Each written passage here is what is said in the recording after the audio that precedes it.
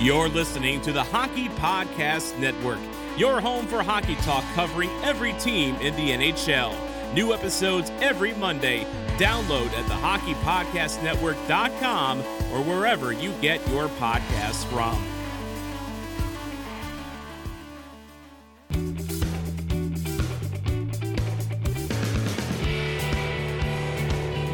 This is the Leafs Guy Podcast. Here's your host, Jim Taddy. Thank you, Mike Ross. Hi, everybody. Welcome to Leafs Guy episode number 58. Jim Taddy with you for the next 30 minutes or so. Our guest interview today is Gus Katsaros from McKeen's Hockey and NBC Sports Edge.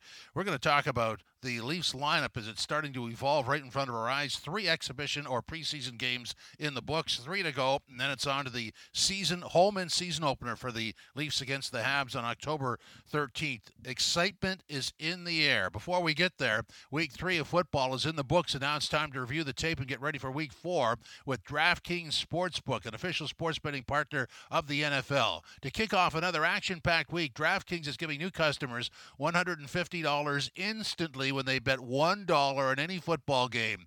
Listen up, because you don't want to miss this. Head to DraftKings Sportsbook app now. Place a bet of $1 on any game this week to receive $150 in free bets instantly. If Sportsbook is not available in your area, DraftKings still has huge cash prizes up for grabs all season long with their daily fantasy contests. DraftKings is giving all new customers a free shot at millions of dollars in total prizes with their first deposit. Ladies and gentlemen, here is the call to action and a trick question here. Download the DraftKings Sportsbook app now. Use the promo code, what is it? That's the trick question. THPN. Yes, Guy, it's THPN to receive $150 in free bets when you place a $1 bet on any football game. The promo code is THPN. This week at DraftKings Sportsbook, an official sports betting partner of the NFL. Eligibility restrictions apply. See DraftKings.com for complete details. All right, on to the hockey story. And certainly, after the first 3 games, the headline is being written by Michael Bunting, who's doing a nice job, has 4 goals and is a regular fixture on the preseason power play and looks very good. But what does all this mean, and who else fits in on the roster as they do that massive audition on the left side? Well, check out our conversation with Gus Katsaros from McKeen's Hockey and NBC Sports Edge.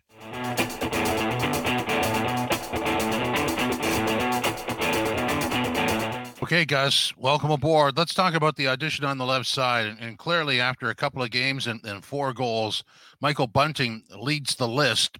Kasha, Ritchie, Robertson, Gusev, Hosang, Mikheyev, all there. But Bunting, to me, looks like a fit, regardless of the goal scoring, just by the way he plays. What's your take on him? So I think that what you're seeing from Bunting is a bit of a cautionary tale. What we're seeing is a phenomenal offensive skill set. We saw that on display last year with Arizona, but there's a caveat here. Last year, he was shooting over 20%. Every 20 to 30 shots are going into the net for every 100 shots that he takes. That is an unsustainable pace.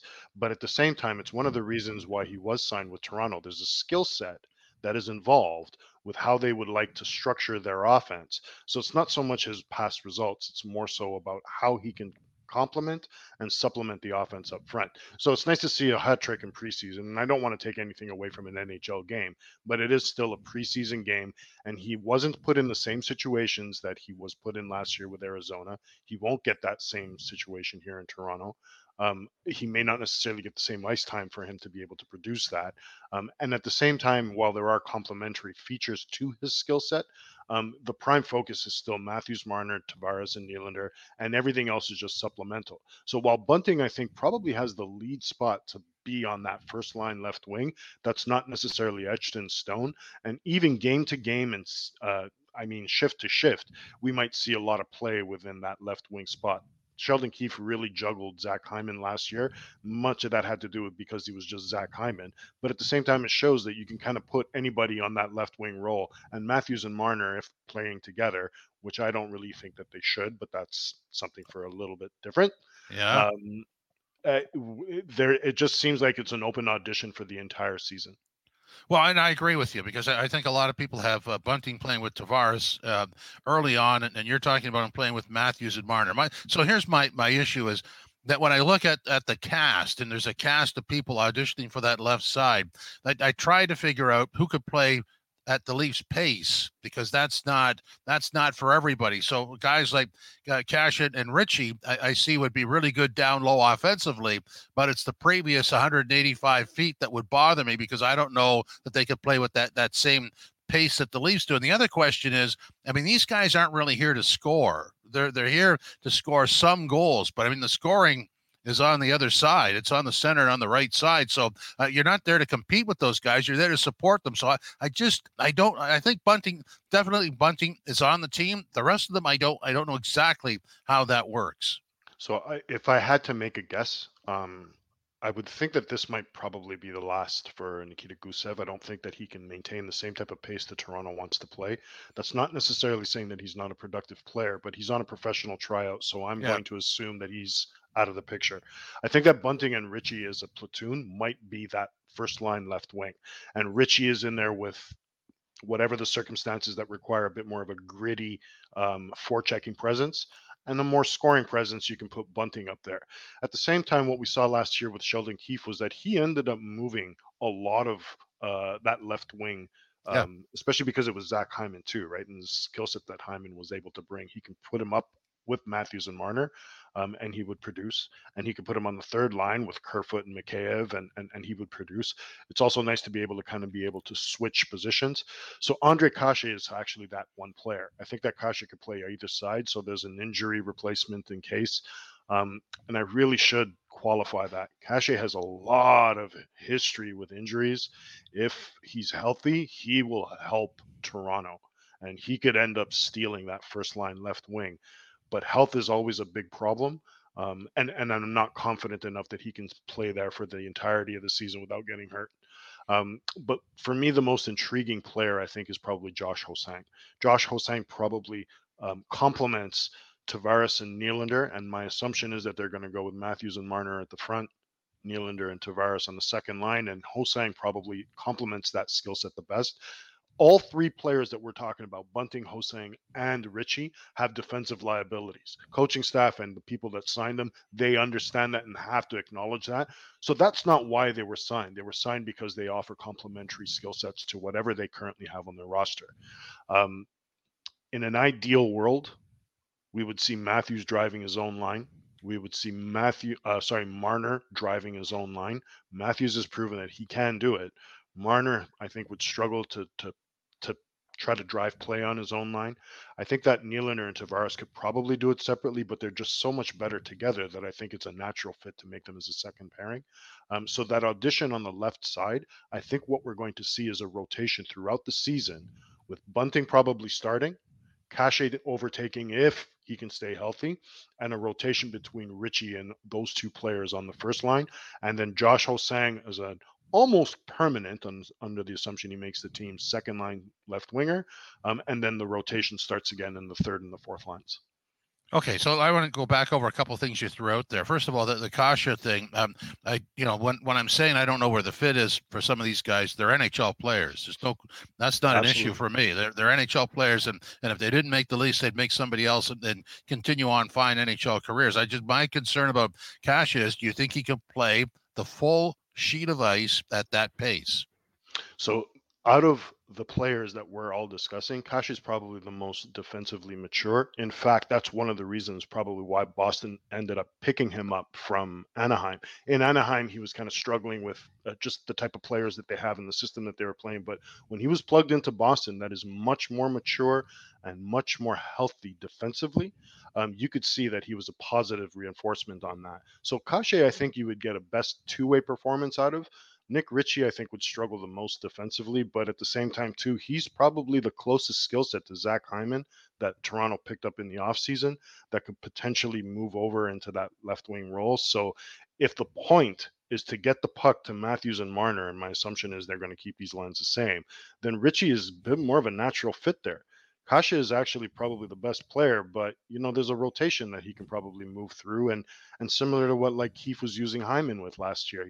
If the line is struggling, throw Kase on there. He'll provide a spark and a lift and a little bit of scoring opportunity and prowess and et cetera, while being defensively mature. So I think all three players have their own specific things that they bring to the table. Cash is probably the most rounded, but Bunting is the most offensively gifted of all those players. Okay, let's go back to something else you said about Marner driving his own line. I mean, they're not set up to do this. Their third line is the shutdown line, and the fourth line is sort of an energy line.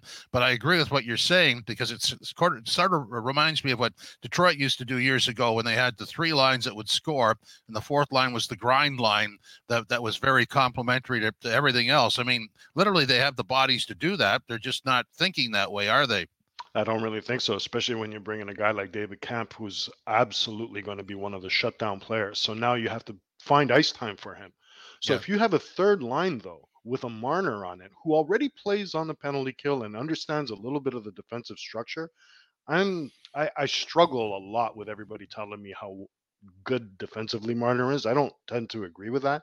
I think that he puts himself in a position where he doesn't hurt his team defensively, but I don't think he's that great a defensive player. But if he has to drive his own line defensively, and you have a shutdown player in David Kemp that can kind of do that, now what you're forcing the opposition to do is pick a line.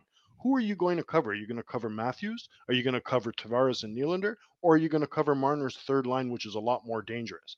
Having said all that, if you move Marner down into the lineup, he's playing with a very different level of competition. And so you have a bit of a hybrid shutdown offensive line that can really strike hard when you're not really expecting it. Now, as we've seen in the playoffs last year, if teams start to key in on Marner's specific play, they can shut him down a lot easier than they can a Matthews or a Tavares Nylander pairing. So now we have to kind of go back. Can Marner really drive his own line? There's a lot of positives to doing that, but I don't think that Toronto is going to be at least entertaining the idea of splitting those two stars. I just don't see it happening. I want to go back to what you said when you're describing the winger's role on those top two lines. Then the guy that I kept thinking of as you were describing who that player would be is Mikheyev. I mean, if he could mature a little faster, if he could find some scoring range, literally he has all the other attributes. He just gets in on goal and tries to deke, or the backhand gets flubbed. It's frustrating to watch, but if he could take that next step, he would be the guy, wouldn't he? Kind of wonder if that might have been one of the reasons why he allegedly asked for a trade over the offseason. He's probably thinking, why can't I play in that spot? Why can't that spot be specifically for me? He's quick enough.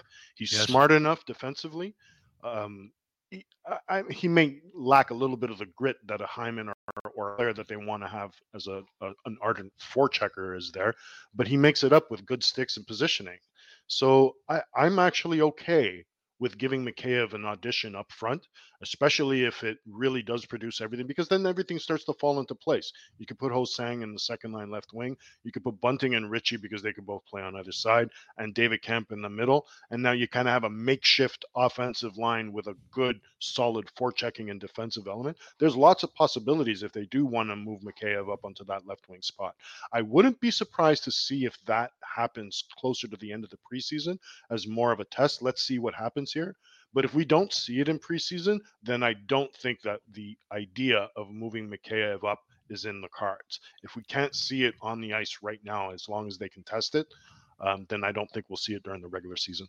It's funny to watch this because once something sort of identifies itself, it has a ripple effect and makes life a lot easier. So now that we know that Bunting is a regular Maple Leaf, it sort of simplifies the decision making. If Mikheyev was able to make that step, that would make it crystal clear how this could go. And earlier on, I was trumpeting that maybe Nick Robertson could be that guy, but I'm not convinced anymore. Yeah, I think that there's still some seasoning required for Robertson. I wouldn't be surprised if he's one of those players that takes a few games somewhere in the minors and just works through some of these little issues. And you never know. He could be one of those players at the trade deadline that you actually bring up and enhances your lineup rather than going and expending an asset to bring in a player that may not necessarily perform the way that you expect him to perform. Nick Foligno last year, all the power to him. They spent the first round pick. They expected certain things out of him. He got hurt and wasn't able to perform. Well, if you have a player that you have in your roster that that you can kind of bring up and provides a little bit of flexibility, you have to absolutely give him the chance. Now, on that specific point, I don't know whether or not you'll see Michael Bunting as a full-time NHLer. I still have some reservations on that. Absolutely. There are absolute character traits in his game that deserve to give him that full-time role. But he got a full-time role in Arizona because there weren't no other players. Now in Toronto, when there are options and a competition to try to maintain that stability and to maintain a hold on that line, that there's different elements here. So I'm not convinced that Bunting is going to be a full-time NHLer, let alone a full-time first-line winger. There's still a lot to kind of move through, and you don't go and sign Nick Ritchie only to have him to being a third-line winger without trying to enhance competition up front. So there's still lots of questions that we have not yet discussed going into the season. Okay, well, let's go through this. I mean, I'm going to give you my lineup, and I'd like you to pick it apart. I have Ritchie with Matthews and Marner. I have Bunting with Tavares and Nylander. On the third line, I have Kerfoot, Kampf, and Kasha/Mikheyev. And whoever isn't on that line drops down with Spezza and Simmons. So that means that people like Brooks, Engvall, Hosang, Gusev, and I'm missing the name here, Robertson, are all out. I mean, there's some big decisions there. There absolutely is, and that kind of goes into the same idea of using a rotation. So what we have is players that, like for instance, Pierre Engvall. Pierre Engvall has proven that he can play defensively well enough to be a regular NHLer. Yet you look at the lineup here and you say, well, where does he actually fit? That's right. At the same time, they did a whole song and dance about going and picking up Jared McCann so that they can keep Kerfoot in the roster. But again, you look at the roster and you go, well, where does he actually fit? So Kerfoot's good because he provides some flexibility. So whether he's a lower roster guy, and that's kind of where I think he is, he might play up in the first or second line as an audition, but I don't consider him to be a permanent player there. So I think that you see a bit of a rotation between Kerfoot and Engvall. Engvall had a little bit of a tough time getting into the lineup when Keefe was not necessarily on his side. So I wouldn't be surprised to see him as being a replacement level forward. Kerfoot, it makes way too much money to sit out, so I don't see him being out of the lineup. So that gives us a Kerfoot, Spezza, Simmons fourth line. That's what I would expect. I would expect Kasha to kind of be in a rotation somewhere on that third line, along with Mikheyev. Well, I guess Mikheyev and Kampf kind of make up that the other parts. I would pencil in Josh Hosang on the second line left wing, and Nick Ritchie and Bunting kind of in that first line left wing role. If Ritchie is bumped down, so either of those two players play first line left wing. The one that is not plays on the third line left wing, which kind of bumps Mikheyev down too. Now, having said all of that, we don't know whether or not there's something in the background, which I still think Mikheyev might end up being moved. He's a prime asset that would actually return a very good return. So it would be stupid of Toronto not to at least explore his value on the market, leave that roster spot open, because now you can just trade him for a draft pick or futures or whatever the case is, or a prospect, and not really have any impact on your roster. I like the fact that they've kind of solidified that shutdown role with Kampf, and it's now just a matter of placing players where they want.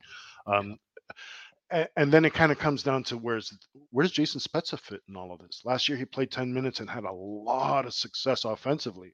I mean, how can you put a player like that on the fourth line, knowing that he's just so dynamic, and when they're on the ice, they're scoring with him? So I think that there are still some lower roster questions and some juggling that Keefe has to do in order to keep all those six players in line. Yeah, so I'm just going to go backtrack over what you said. I believe that somebody has to be moved out. For me, Kerfoot is sort of like, and not don't take this literally. He has Zach Hyman in the way that Zach Hyman can play on any line. Not going to play the same, but Kerfoot has the ability to play on any one of those four lines and excel. Problem with Kerfoot is it's $3.5 billion for the next 2 years, and it's not a judgment on him. Then we become talking about Alex Kerfoot's contract, and I don't know exactly how that plays out. But having said that, if one of those centers was to go down with an injury and they didn't have Kerfoot, that would be a problem. So it's a juggling act, right? Mikheyev for me is interesting in that 2 years from now he might be the guy, but they need that guy now. So I don't know exactly. He's going into the expiring year in his contract, and is going to want more. And, for me, Mikheyev and Engvall are interesting hockey players. But my sort of train of thought for the Leafs is not really a developing situation. Have to win now. So that's where asset management clicks in. And I differ on Ho-Sang. For me, I think he's really, really impressive, but I think he needs some time on the Marlies. So I see a contract for him. I see him on the Marlies, and I see him reappearing later in the movie. What are your thoughts on that? Yeah, that's actually could be quite possible too. And I have a feeling that that might be a little bit more based on roster rather than ability, Yeah. Oh, yeah. because that second line, they can score in bunches, and all you need is a complementary winger to be able to do that. It's not like they had a Zach Hyman or a star player on their side last year. It was just a rotation of wingers. So if the rotation has a solid skill set that complements those other two players, I think that it would be massively successful. At the same time, a little bit of the flexibility of putting Ho-Sang on the Marlies is leaving that roster spot open and giving those other players the ability to win those spots outright. So if Bunting really puts himself into a position where you can't take him off that first line left wing, you could easily slide a Nick Ritchie onto that second line, and now you have a bit more flexibility. You could even put Ho-Sang on the fourth line if you make enough of a move. I'm assuming that Mikheyev would be traded so that you can kind of start a little bit of that little rotation. In the end, I think Ho-Sang will eventually be a Leaf. He will a Toronto Maple Leaf, not necessarily a Toronto Marley. Whether it's this year or not, it's to be determined. I think that he deserves a spot on that second line, but to your point, he does need a little bit of seasoning, so I wouldn't be surprised to see him starting off on the Marlies. I just think that we're not going to see any type of permanent solutions on that left side, at least for 20, maybe even 30 games. There's going to be a long audition process to make sure that the Leafs have the balance that they're looking to achieve. It's funny. I think that in the end, the combination of Michael Bunting and Nick Ritchie, both those skill sets add up to a one Zach Hyman. Yeah, so and because you brought up his name, I have to say this for Leaf fans. He is going to have, Zach Hyman, a marvelous season at Edmonton. There's nothing you can do to stop it. Get used to hearing about it. It's going to happen. He's just that. He's become. I want to make sure to put this in the right context. Zach Hyman was a plugger, grinder, very capable lower roster player when he joined the Toronto Maple Leafs. He left the Toronto Maple Leafs as a bona fide number one line player with scoring touch, developing a skill that really took a lot of off ice and practice development. And he's a fantastic story for that. It's not common for a player to enter from a grinding level and develop that type of skill. So you're right, he's going to smash. Having said that, though,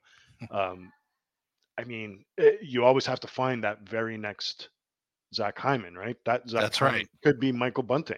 We don't know. Maybe it goes into a different element. So as long as, under the assumption the same management group is here, they are looking for players that they can develop into those roles, knowing that at some point in time, an unrestricted free agency offer is going to come and they're going to end up losing them. But if they can develop them, get some immediate help, and then potentially get some asset help down the road, that's the way that you build your team. Okay, let's close on the blue line, because I'm going to keep bringing this up. The Rasmus Sandin situation still bothers me. I know he's great on the power play. He has all kinds of offensive upside. For me, it's the 5-on-5 play, especially with the puck in his own zone. When I watch him play, I get when the puck hits his stick, I get to a half steamboat. To me, that's too long. The puck when it hits the stick, has to move immediately, because then he becomes a target. What do you think about that? That's actually kind of similar to what I was thinking too. It takes a long time to adjust to NHL pace, and even when we look at it from the perspective of juniors or developmental, even going to the AHL, it's an exponential jump. Going from the AHL or any minors to the NHL is an even higher exponential jump. So that half a second, that half a steamboat, that microsecond of a thought could be the difference whether you're moving the puck out or it's in the back of your net. So while I think that is a positive as far as development goes, because I just think that it's part of that development curve, we need to see a little bit more real world results this season in order for him to really show, 5-on-5, I'm better to go. Having said all that too, though, Toronto has improved immensely defensively last year. We might look at it from the goaltending perspective, but Keefe has done a phenomenal job putting some kind of systematic cues in place for teams to know, or at least for the players to know, that we're in a defensive situation. The point of being in a defensive situation is to get the puck back. Sandin does that better than I think we give him credit for. Having said that, the issue is pace. So with him, it's pace. The rest of the defense has other questions. For instance, is Hull a second pairing defenseman? Probably not, but he's getting great results with Jake Muzzin, so you keep that in place. Yep. Riley and Brody's already established. Those are the guys that you're going to end up running with, which kind of means that either Morgan Riley is going to be re-signed, which means that somebody's going to have to get moved out in order for that to occur. Yeah. Or Morgan Riley is moved out at the trade deadline. And if that happens, how do you replace a guy like that? So I think that the defense for the first two pairings are pretty much set. That third pairing is going to be a rotation. I wouldn't be surprised to see Sandin get a much more evolved role, but he needs to show that he could play at NHL pace before you can give him extended minutes at 5-on-5. Yeah, well, they need him. They need him to take the next step. Otherwise, they're in a bit of a problem, aren't they? There's no choice. And even if, I like the idea that they can replace Morgan Riley with Sandin, but they're not the same player. They're not the same skill set. The reason Morgan Riley was so good with Toronto over the last few seasons is because he thinks he's a forward. He's been playing as a forward essentially since junior. When he was playing with Moose Jaw, there was no support up front. He did all the offense. He carried the offense entirely. He did something similar with Toronto over the course of these last 2 years. And then when Matthews showed up, all of a sudden there's much more balance offensively. He doesn't need to do that. So that complementary feature that Morgan Riley provides is not there with Rasmus Sandin. So I'm not sure that he's a replacement for, rather than just a solid defenseman that they can plug into their lineup. If they replace Riley, it has to be with a much more better player than a Rasmus Sandin. Okay, on the way out, let's give your McKeen's Hockey book a plug. You've got a new edition out for the season, to launch the season. How do people get this? That's correct. So you can go to mckeenshockey.com and become a subscriber. The subscriber allows you to get this year's edition of the yearbook, plus all previous years. If you're a prospect junkie, there's tons of prospects and draft guides, so they're all available on the site as PDF downloads. All of the content, except for the articles within the yearbook, are all available on the site as well. The one thing that we didn't do this year, which we had done in previous years, is we didn't include any scouting profiles. That was one of the bread and butters that really made McKeen's unique over the course of the years. When analytics kind of came into play, that started to ease a little bit just because scouting became less of a focus. But if you go to mckeenshockey.com, you'll see tons of new content. We have a brand new set of writers that are already established within the writing community, and we're going to provide tons of new content going forward. I'm excited for this particular season, and if anybody else is as excited as I am, visit mckeenshockey.com. Thanks very much, guys. Appreciate it very much. My pleasure as always, Jim. Thank you. Last minute of play in this podcast. Thank you, Mike Ross. We're going to go out with 3 yes guy, no guys. Peter Mrazek could be better than advertised. Oh, yes guy. He has looked very sharp. My goodness, a goalie that can catch. Being a little sarcastic there. He is, this is like sort of a hybrid, right? He's not the butterfly all the time, reading the play. So that's an emphatic yes guy. Yes guy, no guy number 2. You're sold on Bunting, but maybe not the rest of that massive audition on the left side. No guy, I like the numbers here. Bunting is definitely a Maple Leaf. He plays at the right pace, and I'm sure they're going to work out the rest. They've got enough numbers there that they should be able to do this. So I'm going to say no guy. Yes guy, no guy number 3. Keeping Kerfoot may be the best offseason move the Leafs made. Oh, that's a yes guy. Not Zach Hyman, but he can do what Zach Hyman did, and that is excel and help every line, every one of the 4 lines he plays on. Kerfoot is an absolute yes guy. Hope you enjoyed Leafs Guy episode 58. Hope you come back next week for episode 59.